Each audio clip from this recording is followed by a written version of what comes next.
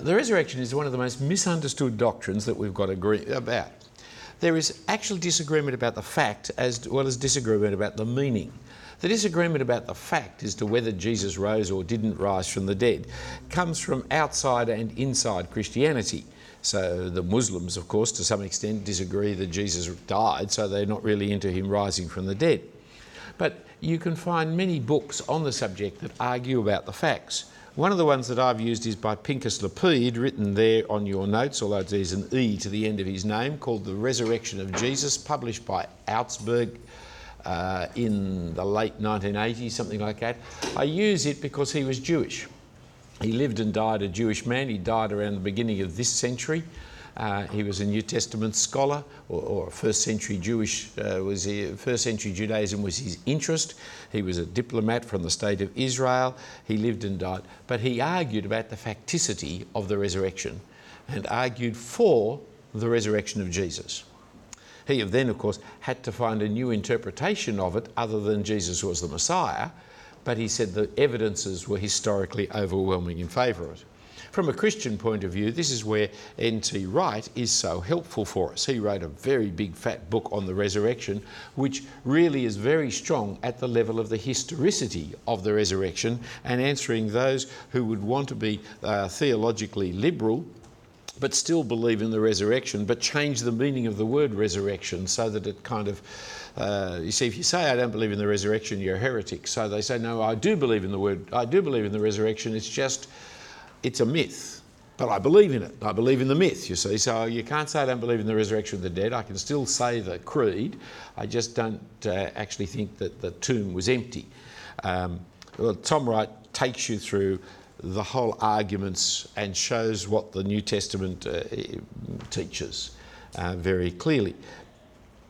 There are any other books, though, on the evidences for the resurrection, from the Josh McDowell kind of ones to Professor J.N.D. Anderson, Michael Green. It just goes on and on, the number of Christian evidentialists who have argued for the resurrection. But therein lies something of the problem, because there's a lot of disagreement about the meaning of the resurrection. So N.T. Wright's book on the resurrection, big and fat and covering everything, I think doesn't understand the meaning of the resurrection at all. The historicity he's good on, the meaning of it, well, that's a different thing, because there's terrific disagreement. And what I find, and we found in teaching Two Ways to Live, is that Christians have more difficulty understanding the meaning of the resurrection than non-Christians, which is very sad. We find it quite difficult.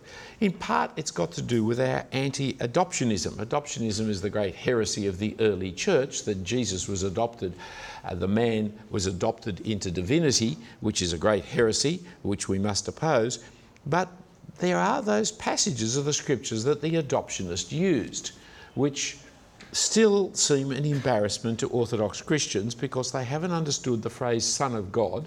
They think that means God the Son, and they haven't understood that the resurrection has changed things dramatically. So Acts chapter 2 verse 36, that God has made him both Lord and Christ, this Jesus whom you have crucified. It's in the resurrection that Jesus is made the Lord and the Christ. Or Romans 1:4, he's been declared as Son of God in power through his resurrection. Or in Philippians chapter 2 verse 9, the mind of Christ, he became obedient even unto death. Therefore, God has raised him up to sit at the right hand, and every knee shall bow. That actually out of his crucifixion, the payment for the sins of the world, came his elevation to a new position of power and authority that he did not have beforehand. Now, because of our belief in God the Son, we believe he has always been in charge, ruling the world as the second member of the Trinity. But, in fact, he now, as the human resurrected from the dead, rules the world in a way that prior to his incarnation, he did not, as a man, rule the world, because he wasn't a man prior to that. So in our anti-adoptionism, we're uncomfortable to read the meaning and significance of the resurrection. In addition, because we are crossed people, and we should be the crossed people, because we believe in the atonement, the centrality of the atonement, when Jesus called out, "It is finished," we think it is all finished. And so the resurrection becomes an afterthought in our gospel presentations. It's a little bit kind of tacked on the end. Well, because it was finished, then that happened as well. He didn't stay dead, he rose. And so we're a bit blind to what the scriptures actually teach. We skip over things and don't notice. Let me try and see. Here is a verse, Acts 4, 1 and 2. Don't want you to look it up. I want you to look at the text on the thing, because I've actually left two words out. Now, I want you to work out what the two words are that I've left out. You see, and as they were speaking to the people, the priests and the captain of the temple and the Sadducees came upon them, greatly annoyed, because they were teaching the people and proclaiming Jesus' resurrection from the dead. I've left two words out. Do you want to just, you see, as soon as we get one person to nominate what the two are, you'll all say, oh yeah, well, I can see that. I want you to actually identify the two words before we get the answer to what it is. So when you've worked out two words that you think that are left out anywhere, does anybody not see where the two words are? Anyone see where the two words are, they think? Those who've got confidence, right? Now, there is a hint for those who are honest enough to say they don't know. Here is a little hint. There's a grammatical problem. It's a spelling problem, actually. There's a grammatical problem to read it the way it is at the moment, isn't there? Now, those of you who think that you know where the two words that are left out, once I've said that, you'll say, ah, yes, I was right. That correct? You can see it. It's a spelling problem, as it is at the moment. It's spelling incorrectly. How can you just leave a word out, make the spelling wrong, and the words that are left in? Well, it's a punctuation problem. Does that help you more? Okay, who can tell me what the two words are that are left out? In and the. In and the. They're the two words that are left out. Yes, quite so. Proclaiming in Jesus the resurrection from the dead. But you see, as it was, you didn't notice the problem. Now, what difference does it make? Huge amount. Huge amount. They weren't talking about Jesus' resurrection, which would have then had an apostrophe S somewhere. They were talking about the resurrection. But the resurrection comes about in Jesus. So what is the resurrection that comes about in Jesus? Because it's more than just Jesus' resurrection. See, the resurrection is the central doctrine of the New Testament. In the book of Acts, when they're preaching the gospel, they always mention the resurrection. It is the one subject that is mentioned in every evangelistic address in the book of Acts. And yet we know that Paul, writing about the gospel in 1 Corinthians 1, says we preach the cross. And in 1 Corinthians 15 verse 3, we preach of first importance that Jesus died for our sins, and then he goes on to speak about the resurrection. And that's because there is a certain artificiality of separating the cross and the resurrection. He can't rise from the dead without dying, right? So the resurrection will always involve the death. And it is true, the victory was won at the cross, that the resurrection is the finality of. It's like saying, you know, we conquered Germany without D-Day. No, the victory was won on D-Day. It was won actually on the invasion into Europe. It took another several months before we actually finally defeated Hitler and the forces, but he was a beaten man once he couldn't stop the invasion that landed on the European shores. The great deciding battle was there on the shores. It was still had to be implemented. Well, the great deciding battle was when Jesus turned aside the wrath of God on the cross. But by winning that, the whole new world opened up in the resurrection. And the resurrection is critical for all of it. Now, for many Christians, the resurrection is just evidentialist apologetics. We want to prove the existence of God or the existence of the supernatural or that Jesus is God or something like that. And so we show the evidences for the resurrection. This has been a method of argument for many, many years, and there's many books that do it. Who Moved the Stone by Frank Morrison. Michael Green wrote a book on the resurrection. It's the Josh McDowell kind of line. However, it has really got some very significant problems. It's not really the way the New Testament argues, although I'll show you some evidences otherwise. The New Testament is all about the theological implications of the resurrection. And that's the failure of the N.T. Wright book on the resurrection. It's not about the theological implications, it's about the historical evidences. There's a place for it, and it's a good book for that end. But it should be on the historical evidences for the resurrection, not the resurrection as such. And the evidentialist apologetics always runs into problems. So a dear friend of mine sat up to Louise Morlau's arguing with a Hindu friend in a university college about the resurrection, finally persuaded the man at Louise Morlau's. He said, I agree, then Jesus rose from the dead. To which my friend said, then you'll become a Christian. To which the Hindu said, no, there's quite a few Hindu gurus that have risen from the dead also. This doesn't prove that Jesus is God or that I should become a Christian. The whole evening wasted, you see, because you've got to actually have a framework, a context into which to place that argument.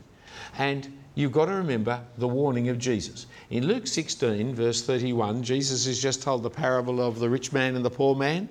And at the end of it, in verse 31, he says, if they will not believe Moses and the prophets, they will not believe if someone rises from the dead.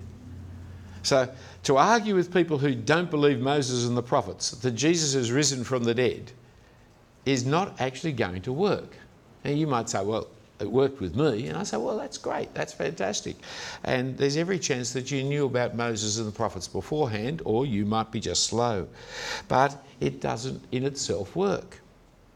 And so 1 Corinthians chapter 15, verse 12 to 19, does speak to us about the implications of the resurrection, which shows you the very centrality of the resurrection. So I'm reading from 1 Corinthians 15, verse 12. Now, if Christ is proclaimed as raised from the dead, how can some of you say there is no resurrection of the dead? But if there's no resurrection of the dead, then not even Christ has been raised. And if Christ has not been raised, then our preaching is in vain and your faith is in vain. We're even found to be misrepresenting God because we testified about God that he raised Christ, whom he didn't raise, if it's true that the dead are not raised. For if the dead are not raised, not even Christ has been raised, and if Christ has not been raised, your faith is futile and you are still in your sins. Then those who have fallen asleep in Christ have perished. If in Christ we have hope in this life only, we are of all people most to be pitied. That is, the resurrection of Christ comes in the context of a belief in the resurrection. If there is no resurrection, then Christ hasn't risen. But the important thing about Christ rising is not demonstrating there is a resurrection, it's demonstrating that our sins have been forgiven. For if Christ hasn't risen from the dead, we are still in our sins, misrepresenting God by our gospel preaching, and most to be pitied amongst most people because we've got our hope in something that is not real. Now, the New Testament does use the evidences of the resurrection. Let's not overstate the case of presuppositionalism against evidentialism. For example, in Acts chapter 26, Paul is giving his defence before Agrippa, and he says, Festus has just said, Paul, you are out of your mind. Your great learning is driving you out of your mind. Then verse 25, Paul said, I'm not out of my mind, most excellent Festus, but I'm speaking true and rational words. For the king, that's Agrippa, knows about these things, and to him I speak boldly. For I am persuaded that none of these things has escaped his notice, for this hasn't been done in a corner. So the resurrection of Jesus, which he's been arguing for, is something public knowledge. You can test it out. You can go and look.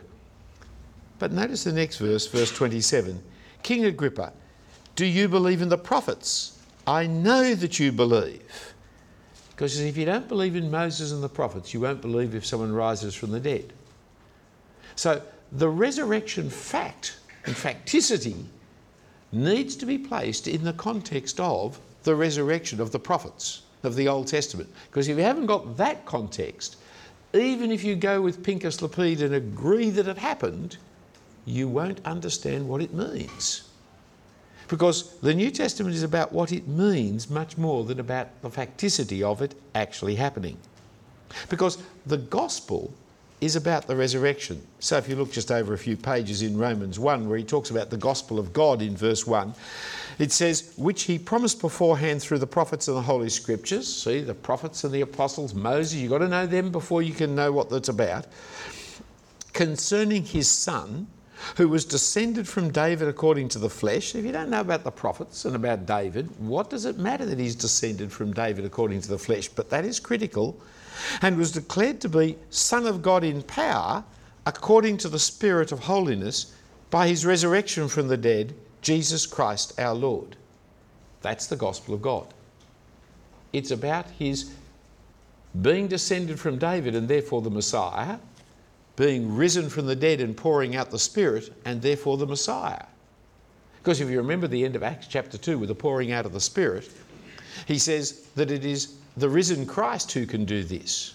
And that's how we know that God has made him both Christ and Lord, this Jesus whom you crucified. That's by his resurrection and the outpouring of the Spirit. In 1 Timothy chapter 2 verse 8, 1 Timothy chapter 2 verse 8, Paul then describes his gospel. 1 Timothy 2 verse 8, the gospel for which he's in chains, and he says, I desire that in every... No, it's 2 Timothy, isn't it? 2 Timothy 2:8, sorry. Remember Jesus Christ, risen from the dead, the offspring of David, as preached in my gospel. See, what are the two elements of the gospel? Descended from David, risen from the dead. Because both of those point to Jesus is Christ. That's what Paul was preaching. And that is... So, central doctrine of the Bible is the resurrection. Central doctrine of the gospel is the resurrection. Yet for many gospel preaching evangelicals and evangelists, the resurrection is the afterthought, is the kind of denouement to the story, right? That it just, the great crisis has happened, he calls out it is finished and, oh, by the way, he didn't remain dead, he rose from the dead. Or they use it as, here is the argument that proves the story's correct, when in fact Jesus says people won't believe unless... So the essential background that we need is that it was preached to us according to the Scriptures. Point A, 3A. Now you see that in Luke chapter 24 verse 46 when Jesus is in the upper room with the disciples having risen from the dead, having demonstrated that he's not a ghost by eating flesh with them. He then opened their minds to understand the Scriptures and said, thus it was necessary for the Christ to suffer and die and rise again on the third day, rise from the dead. The little word must, day in Greek, is very important here. It was what was said. And so 1 Corinthians chapter 15 verses 3 and 4, not only is it that he died, but that he rose on the third day according to the Scriptures. He dies according to the Scriptures, he rises according to the Scriptures. And so in Acts 17, we see Paul in the Thessalonican synagogue arguing with them. And what is the nature of his argument in Acts 17? And Paul went in, as was his custom, on 3 Sabbaths, he reasoned with them from the Scriptures, explaining and proving that it was necessary for the Christ to suffer and to rise from the dead, and saying, this Jesus whom I proclaim to you is the Christ. See, when you understand the Scriptures, you will know that the Christ has to suffer and rise. Now, who's suffered and risen? Well, there's only one man who's suffered and risen from the dead, Jesus. He fits the bill for the expectation of Scriptures. But without that understanding the expectation of Scriptures, you mightn't understand what Jesus rising from the dead means. It's in that context you understand. It's where Mr. Lapide doesn't understand. He doesn't take on board what the Scriptures are teaching about the Messiah. He just takes on board Jesus rose from the dead. But it didn't prove he's the Messiah. Which Scriptures are we talking about here? Point B. Well, Daniel chapter 12 speaks of it. One of the key passages is Ezekiel 36:37, which speaks of the coming of the kingdom and the coming of the king. And in that, if you remember, the first half of 37 is the valley of dry bones, where the prophet prophesies to the valley of dry bones, breathes the Spirit of God into the valley of dry bones, and the whole nation comes in the general resurrection. And so we are looking forward to the coming of the King, the coming of the Messiah, the coming of the Son of David, when the Spirit of God is going to be poured into the hearts of all the people and moved to keep the law of God. Because the nation is going to be regenerated, it's going to be reborn, it's going to be resurrected on that day. And so the Messianic kingdom is a kingdom of the resurrection, according to Ezekiel 36 and 37. I think, by the way, that every phrase in the Lord's Prayer can be found in Ezekiel 36, 37. I think they're two of the more important chapters of the Old Testament to an understanding of the mind of Jesus. But Psalm 16, God will not let the Holy One see corruption. Or Psalm 49 verse 12, has me completely forgotten what that one is now. I know that's the great one about ransoming my life from death. Is that what is being said in Psalm 49 verse 12? I cannot remember why I have Psalm 49 verse 12. Man in his pomp will not remain. He's like the beasts that perish. I think Psalm 49 verse 12 is wrong. Psalm 2 is, of course, the great Psalm of the Messiah, Psalm 110, Hosea 6, 1-2. I've picked them all except for Psalm 49, 12, because the New Testament uses them. You see, the New Testament already has the debate between the Pharisees and the Sadducees. They are already in disagreement over this. You remember in Acts 23, when Paul is being dragged in front of the council in Jerusalem, he perceives that there are Pharisees and Sadducees in the room. And so he says, I believe in the resurrection. I'm a Pharisee because I believe in the resurrection. And the whole group is then divided because the Pharisees then start defending him. We don't like to think of a Christian as a Pharisee. Pharisees always mean negative, bad things, don't they? Hypocrites, etc. But when needed, you can call yourself a Pharisee, because on the issue of resurrection, Christians on the Pharisee side of the question, not on the Sadducee side, because they didn't believe in the prophets, they didn't believe in angels, spirits, they didn't believe in the other world, they didn't believe in the resurrection from the dead. Which explains why they asked Jesus, you know, about the trick question they have, the woman who couldn't cook properly and who saw 7 husbands die off. In the resurrection, whose wife will she be? Because all of them had her as their wife. To which Jesus then replies, the resurrection is different to this world, because in the resurrection we won't die, and therefore in the resurrection we won't marry, because being married is about having children. And so you don't need to marry in the resurrection. It's a different world order. That is, there's a big disjunction between this world and the next world, just as there is a big conjunction between this world and the next world. And one of the great confusions amongst Christians today is which is disjunction and which is conjunction. But the whole argument with them in Luke 20, verses 27 to 38, Mark 12, 18 to 27, is this argument about the nature of it. Now, in that, Jesus uses Exodus 3:6 to be able to show that the resurrection is taught not just in the prophets, but in the great prophet Moses himself, because the voice came at the bush, at the issue of the bush, if you remember, I am the God of Abraham, Isaac. God is not the God of the dead, he's the God of the living. And so the fact he talks about being still the God of Abraham, Isaac and Jacob shows that Abraham, Isaac and Jacob still live beyond the grave. So the grave is not the end. It's not an argument that has great appeal to the modern mind of thinking, but it is an argument that shows the nature of biblical understanding of life after death and the expectation of Moses.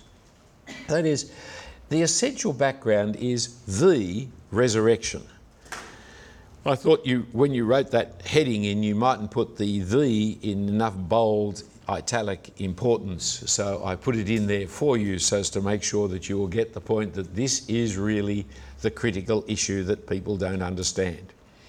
The Old Testament background to it is classically Ezekiel 36, 37. That's as good 2 chapters as to study on the whole subject. But there is an expectation in the New Testament that there will be the resurrection. So, for example, in Luke 14:14, it's just a passing reference, but the fact that it is a passing reference shows how profoundly accepting of the idea of the resurrection Jesus has. So Luke 14:14, he said to the man who had invited him, when you give a dinner or a banquet, do not invite your friends or your brothers or your relatives or rich neighbours, lest they invite you to return and you be repaid. Verse 13, but when you give a feast, invite the poor, the crippled, the lame and the blind, and you will be blessed because they cannot repay you. For you will be repaid at the resurrection of the just. It's a way of talking about heaven. It's a way of talking about the next world. It's a way of talking about the judgment day. The resurrection is going to be the time at which you will be rewarded. Now, 1 Corinthians 15, if there is no resurrection, then how can Jesus be raised? The resurrection lies as the background to Jesus' resurrection in the argument of 1 Corinthians 15. Acts 4:2, as I showed you previously, it's in the resurrection. They were preaching, and the Sadducees were upset because they were preaching in Jesus the resurrection. They weren't preaching Jesus' resurrection. They were preaching the general resurrection has commenced because Jesus has risen from the dead. Jesus himself teaches in, say, John chapter 5, verse 25, truly, truly, I say to you, an hour is coming and is now here, when the dead will hear the voice of the Son of God, and those who hear will live. For as the Father has life in himself, so he has granted the Son also to have life in himself. And he's given him authority to execute judgment, because he is the Son of Man. Do not marvel at this, for an hour is coming when all who are in the tombs will hear his voice and come out. Those who have done good to the resurrection of life, those who have done evil to the resurrection of judgment. The teaching of the New Testament, the Old Testament, which the Pharisees had understood rightly because they believed in the prophets, was that there was going to be a general resurrection. It's in that context that Jesus rises from the dead. It's in that context that Jesus predicts his own resurrection. You see it in John 11. John 11, where Lazarus dies. A little while I'll tell you Lazarus wasn't resurrected, he was resuscitated, but never mind, he dies, right? Two of my favourite childhood verses were found in this passage. One, the shortest verse in the Bible, which was always my chosen memory verse, Jesus wept. I could always pass that test. And the other one was, you only get it in the King James Version, Lord, he stinketh. As a little boy, that is a wonderful verse. It goes along with superfluity of naughtiness and some other things that we have there that only the King James had. You get Martha, you see, contesting with Jesus in chapter 25, verse 21 onwards, where Martha said, if you were here, my brother wouldn't have died. Jesus said he will rise from the dead. Now, you and I know what that means. That means he's going to come out of the grave. What does Martha say? Yes, I know he'll rise from the dead at the resurrection. Right? Because the resurrection is the thing that Ezekiel was talking about, that Jesus was talking about, the resurrection of the just. And Lazarus was one of God's people. He'll rise at the resurrection. In common Australian parlance, she heard him say, he'll go to heaven. Right? And yeah, of course he'll go to heaven. I know that. But the common parlance of go to heaven is not the Bible's parlance. The Bible way of saying it is, he'll rise for the resurrection of the just. He will be on God's side in the resurrection. And so then Jesus says, I am the resurrection. That's a weird thing to say. But see, he is the one who in Jesus is the resurrection. That's what Acts chapter 4 verse 2 is saying, which we didn't recognise it as, many of us didn't recognise it as being odd that a couple of words were left out, because we don't think in terms of the resurrection of which Jesus commences and participates. We don't think of the judgment as equal to the resurrection. So in the N.T. Wright book, judgment is not part of the resurrection. There's a big fat 600-700 page book on the resurrection without mentioning the judgment. But then that's what it's about. It's about the judgment day. And he will rise in the resurrection. But Jesus is that judgment day. He is the one who brings it. And so in John chapter 20 verse 9, we say, then the other disciple who reached the tomb first went in and saw and believed, for as yet they did not understand the scriptures that he must rise from the dead. Then the disciples went back to their homes. The resurrection was what is required and expected of anybody who is truly to be the Messiah. That is part of the deal. Now, have you ever pondered why it was that Peter and the other disciples did not understand Jesus when he predicted his resurrection? You see, you are the Christ. Then he acknowledges that and says, now the Son of Man must suffer, be abused, be killed, and on the third day rise again. Hallelujah, this is wonderful. No, they heard he must suffer and die and then go to heaven, go to the judgment day, be like. So they were just like Martha. To say he will rise again on the third day is not that he's going to come out of the tomb 3 days later. To rise on the third day is he will be righteous in the judgment day. They hadn't connected yet that in Jesus the resurrection was commencing. So they didn't hear what he was saying, even though he said it repeatedly to them.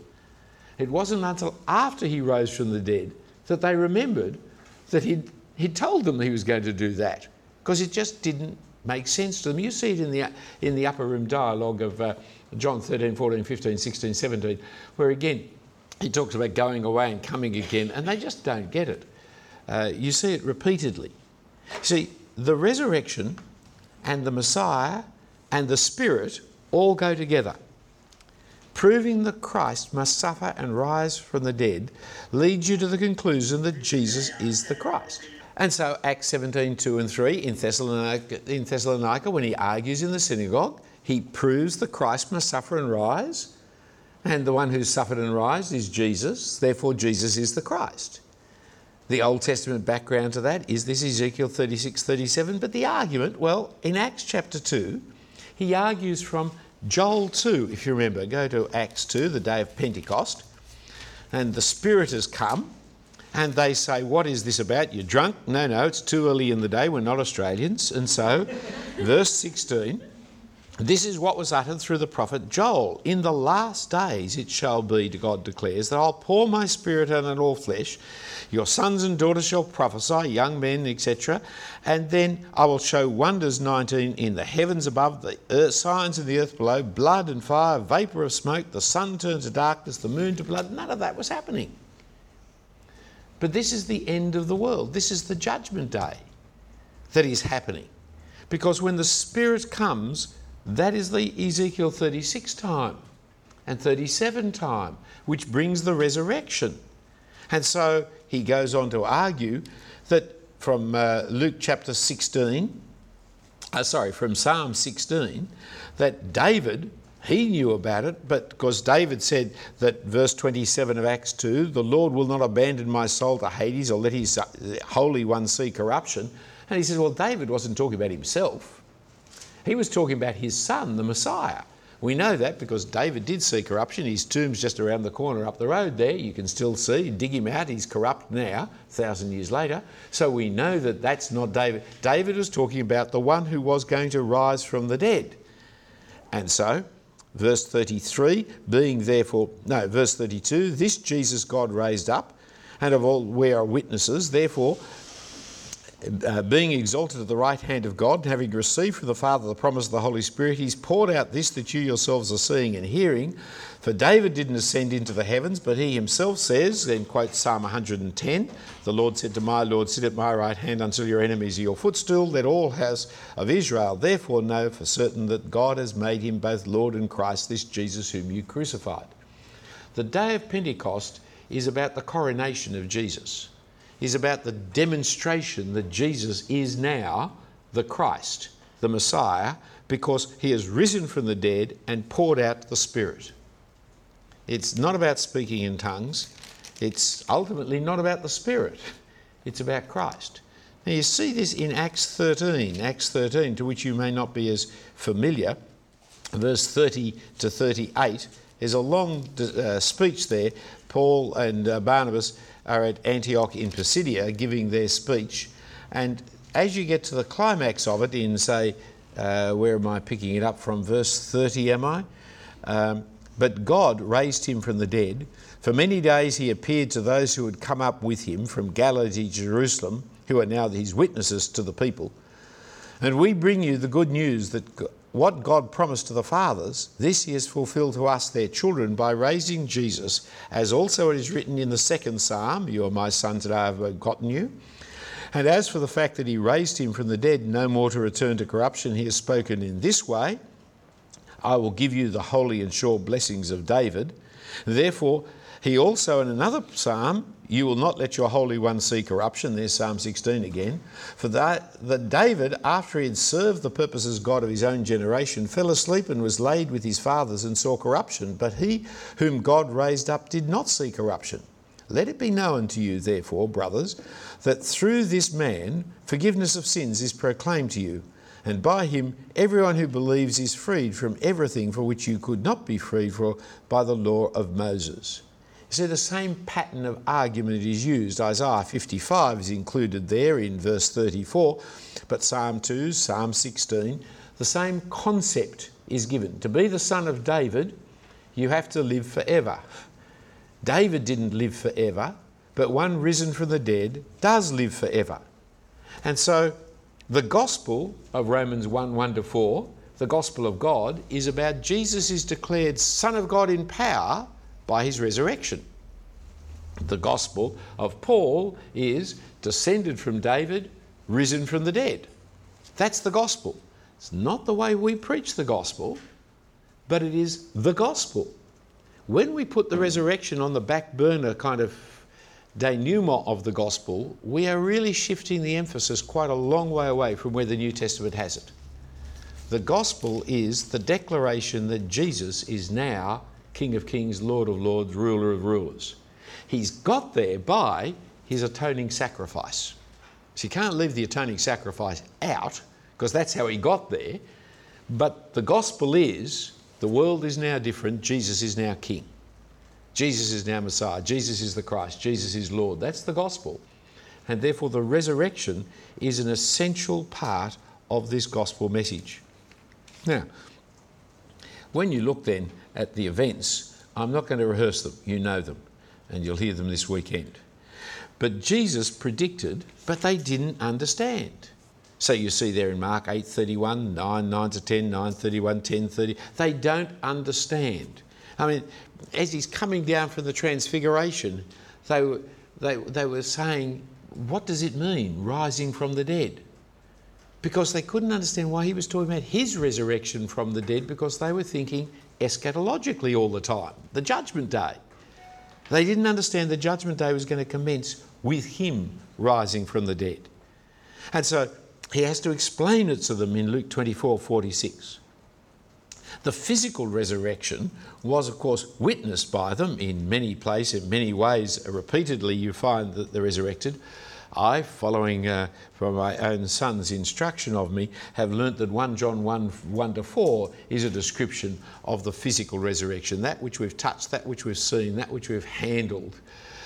That is the word of life, is a way of talking about the resurrected body. It's not talking about the incarnation, it's talking about the resurrection of the incarnate Jesus in 1 John 1-4. Because it's using the same language at the end of Luke's gospel and the end of John's gospel about the resurrection body. The physical, he appeared and demonstrated himself, Acts 1:3, many times to his disciples. And 1 Corinthians 15 actually lists out the many times he appeared, and the other time 500 on one occasion. But there's also built into it is the ascension and heavenly session. That is, Jesus didn't rise to come out from the grave and hang around with us now. He rose to ascend to the right hand of his Father in heaven. And so Acts 1:9-11 shows the Son of Man rising there. This is the problem, of course, with the 1 Peter 3 passage. He was put to death in the flesh and raised in the spirit. That is not to say that he is only a spiritual body, not a physical body. He is physically risen from the dead, but he's put to death in this world, the flesh, to be raised in the next age, the age of the spirit, physically, where he is at the right hand of God in all power and authority as the Son of Man. For that is where the Son of Man was to come, in all power and authority. There's no mention of the resurrection in Hebrews, but all through Hebrews is the ascension. Because the resurrection and the ascension go together. He rose to sit at God's right hand. Now, Hebrews also, he rose as the great high priest, entering into the tabernacle, presenting the blood of the sacrifice that was his own blood. And so Hebrews is very strong on the ascension, which really is the resurrection. But the kingdom of Christ and of God, which is talked of in 1 Corinthians 15, 23, 28, is an important element here. That at the moment, Christ is king and all authorities are being placed under his feet, as his angels are going out to gather in the nations underneath him. But when all is finally gathered under him, then he presents the kingdom to his Father so that God will be all in all. We are living now in the kingdom of Christ as king. He is now the King of Kings and Lord of Lords. But also built into the resurrection is the concept of his return. So Hebrews 9:27 is appointed to die once and after that judgment, because Jesus returned not to deal with sins. He's done that already. And so, or 1 Thessalonians 1:10, we await the Son from heaven who will rescue us from the wrath to come, whom God has raised from the dead. Or again, you get it in chapter 4, verse 13 to 18. We will rise from the dead because he has risen from the dead. And so it goes on, we will be transformed into his glorious body. Our vile bodies, as the King James Version had us, in Philippians 3:20, will be transformed into his glorious body. So our present resurrection, you see, comes from the outpouring of the Spirit from the risen Lord Jesus. The verses that are there for you. For he was not just rising from the dead, he was the first fruits of the resurrection. It wasn't just an individual thing. Jesus rose from the dead. No. Jesus rising from the dead commences the resurrection. You might remember that very strange little expression in Matthew 27, where it talks about the saints of old coming out from the tombs. And it sounds like at the time of Jesus' death, but actually it says, and appearing to many after the resurrection of Jesus. They didn't, although it's there in the middle of the death description, it actually says explicitly after the resurrection, because Jesus is the first of the resurrection and the first fruits of the resurrection. He is the resurrection who commences the judgment. But by the pouring out of his Spirit, the Spirit of the risen Lord Jesus, we come to regeneration. So in Ephesians chapter 2, we are dead in our sins and trespasses, but God in his grace raised us up with Christ to sit with him in the heavenly realms. Or in Colossians chapter 3, if you've risen with Christ, then put to death the things that are of this earth and set your mind on the things that are above, where Christ is seated at the right hand of God, because you are in Christ. You are hidden in Christ. When Christ appears, we too will appear with him in glory. So our present resurrection, which speaks of our future resurrection, comes out of Jesus' resurrection. We're born again because Jesus has risen from the dead and poured out his Spirit of regeneration so that it will bring us to new life. Our resurrection comes from his resurrection. All this then leads to all kinds of meanings and alternatives. No, I don't want to go there yet, do I? Firstly, the significance. If the dead are not raised, then let's eat, drink it, for tomorrow we die. There's the first one of the significance.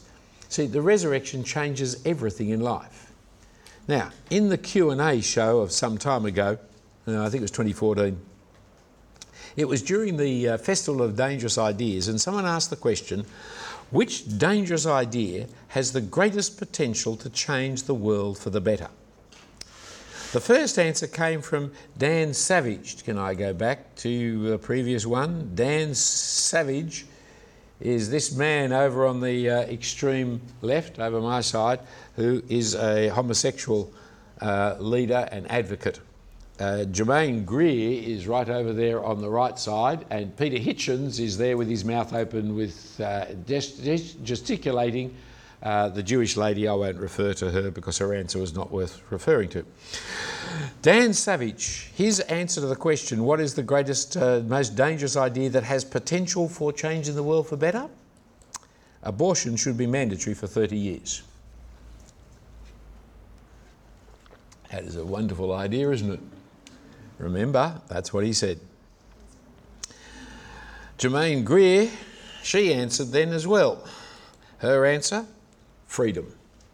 Germaine Greer, you see, is not an egalitarian feminist. She's a women's libber. She believes in liberation, not in equality. She's quite unhappy with modern feminists and the way they've taken the movement away from the key fundamental, namely liberty. But the answer that stopped the show was Peter Hitchens. Now, he's a journalist. He's the brother of the atheist Christopher Hitchens. He was raised atheistically, was a very keen atheist, and got converted, strangely, by looking at a triptych in Europe which showed the scenes of hell and the fact that everybody went naked. It had a profound effect upon him because he realised that all the pretense, all the things that you show and cover up your body is of irrelevance when you're in the facement of judgment, that you go naked to judgment and you are what you are, and it had a great effect upon him. Anyway, Peter Hitchens on this occasion, which is the dangerous idea, has the greatest potential to change the world for the better, he said, the most dangerous idea in human history and philosophy remains the belief that Jesus Christ was the Son of God and rose from the dead. That's the most dangerous idea you'll ever encounter. Well, Tony Jones could not believe this. He went on and then he came back because, the other person answered. And he said, but just explain it to me. He said, just quickly, because I think you can't really leave it there, why is that dangerous? You see, this is totally so conservative as to be of no danger at all. So Hitchens got another chance to explain. Because it alters the whole of human behaviour and all our responsibilities. It turns the universe from a meaningless chaos into a designed place in which there is justice and there is hope, and therefore we all have a duty to discover the nature of that justice and work towards that hope. It alters us all. If we reject it, it alters us as well. It is incredibly dangerous. It's why so many people turn against it. See, he has understood.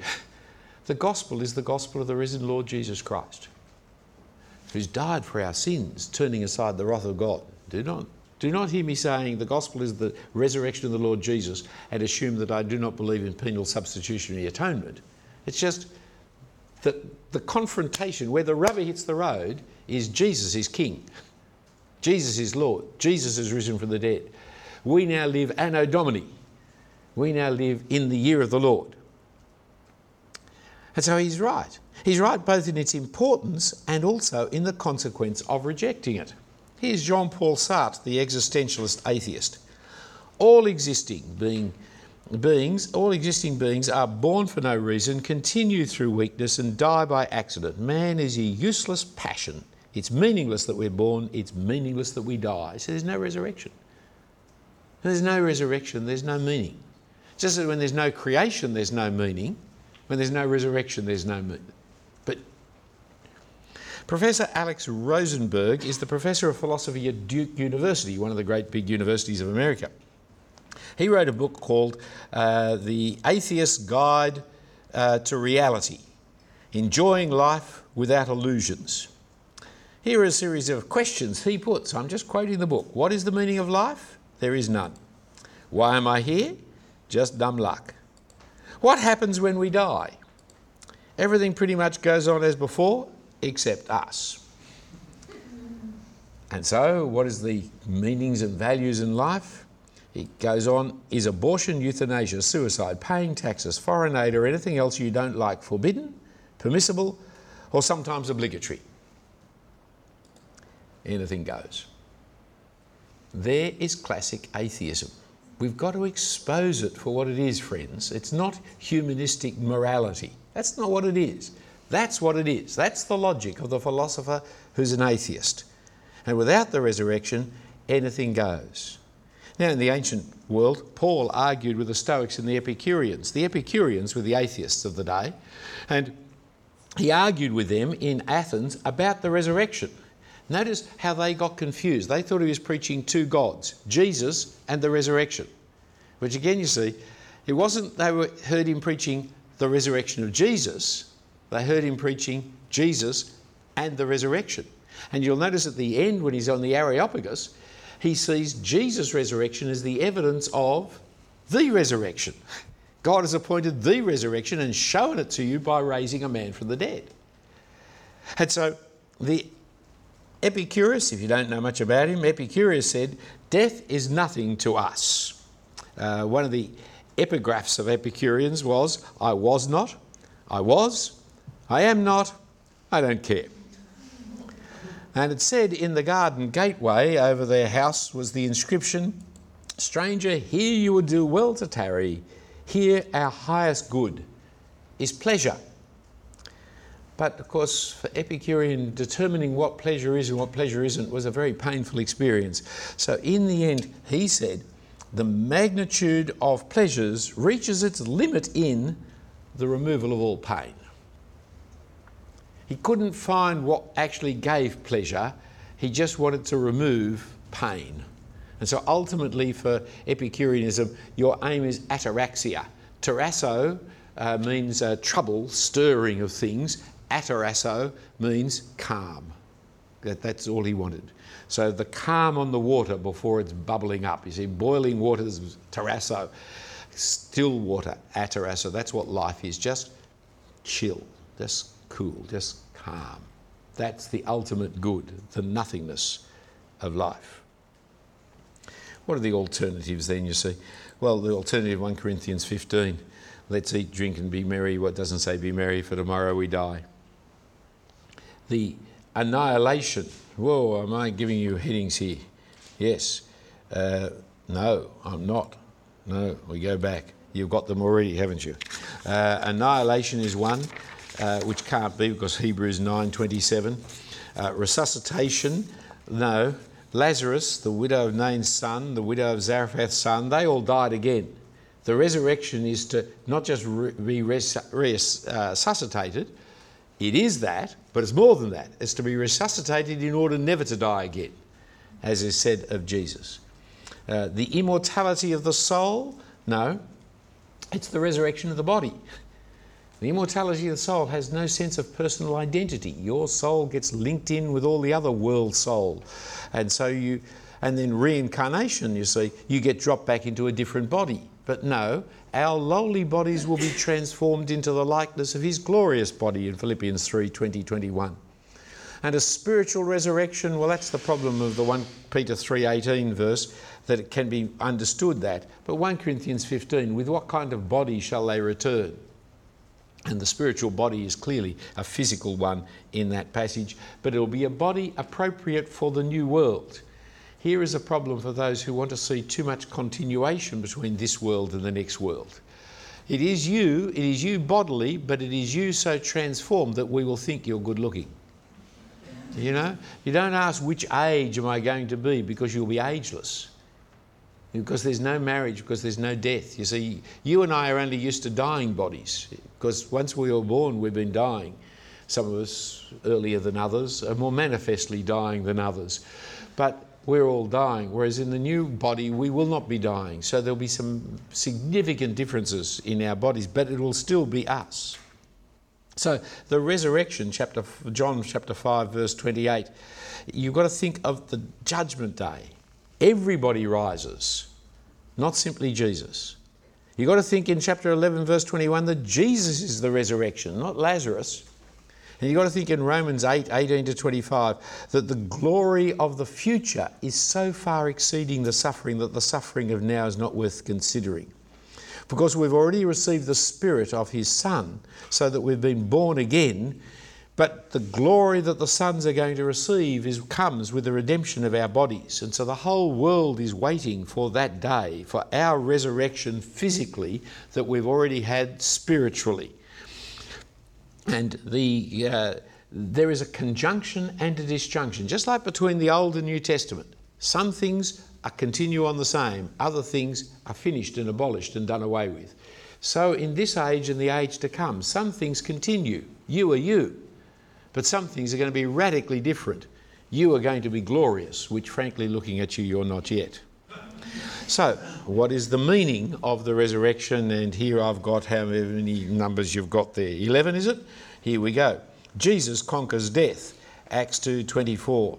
You got the verses there, haven't you? Secondly, death doesn't have the last word, which is pretty important. Thirdly, life is not meaningless because we are to live for the next world, not for this world. Classic one in chapter 5, verse 14 and 15 of 2 Corinthians, isn't it?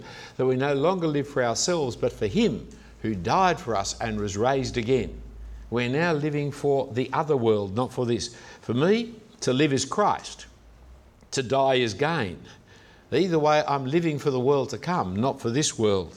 Resurrection changes everything like that. 4, there's personal identity, is real and continues beyond the grave. But 5, the judgment and the kingdom have already commenced, for it all centres on Jesus. Acts 17, 31. And here I've got the whole of the book of Revelation. When you read the book of Revelation, it's about the risen Lord Jesus. He is the Lamb who now opens the seals. And as he opens the seals, the plans of God, in the will of God, get put into effect with the 4 horsemen of the apocalypse, and so it goes on. Jesus is ruling the world today, not in ways that you would expect, because the final judgment hasn't come, that moment of Revelation 20:21.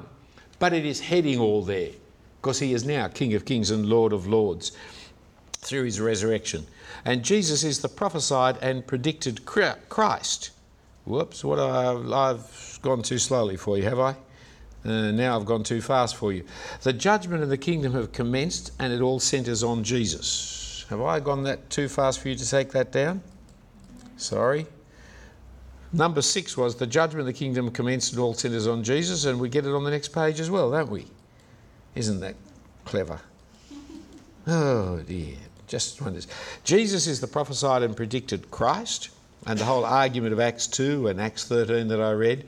Jesus is now the ruler of the world in Philippians 2, 9, 11, Acts 2, 36 and so on.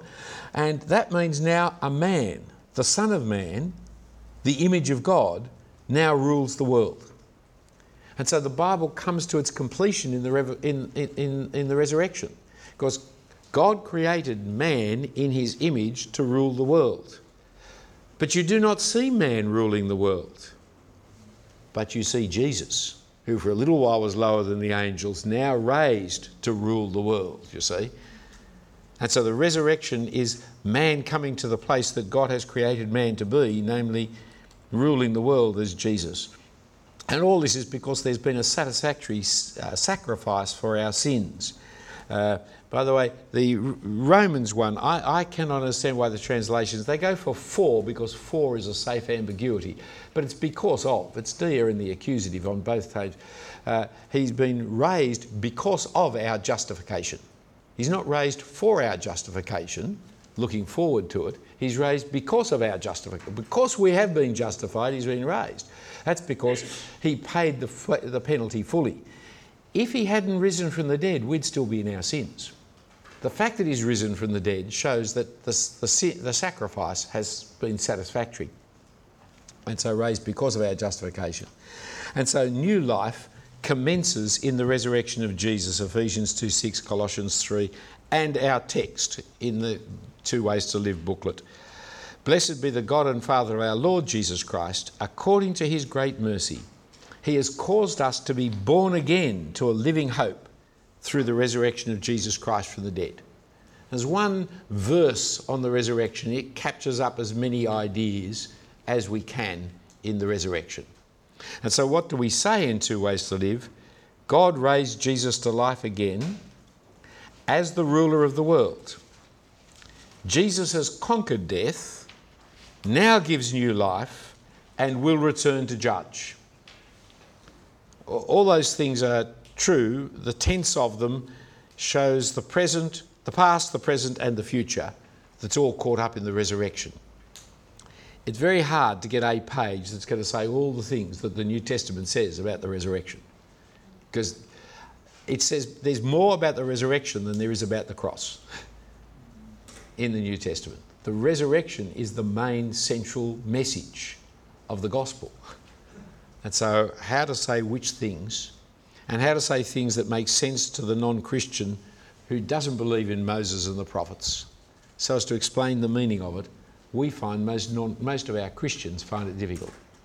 We've removed the word therefore, which used to be there in Two Ways to Live, and I'm arguing with the publishers that we need to put it back in again. It was removed because Christians could not understand it. Christians objected to the idea that because of the death of Jesus, therefore God raised Jesus to be. They don't like it. But I'm afraid it's there in the text of the New Testament. And so I'm very keen to get back in.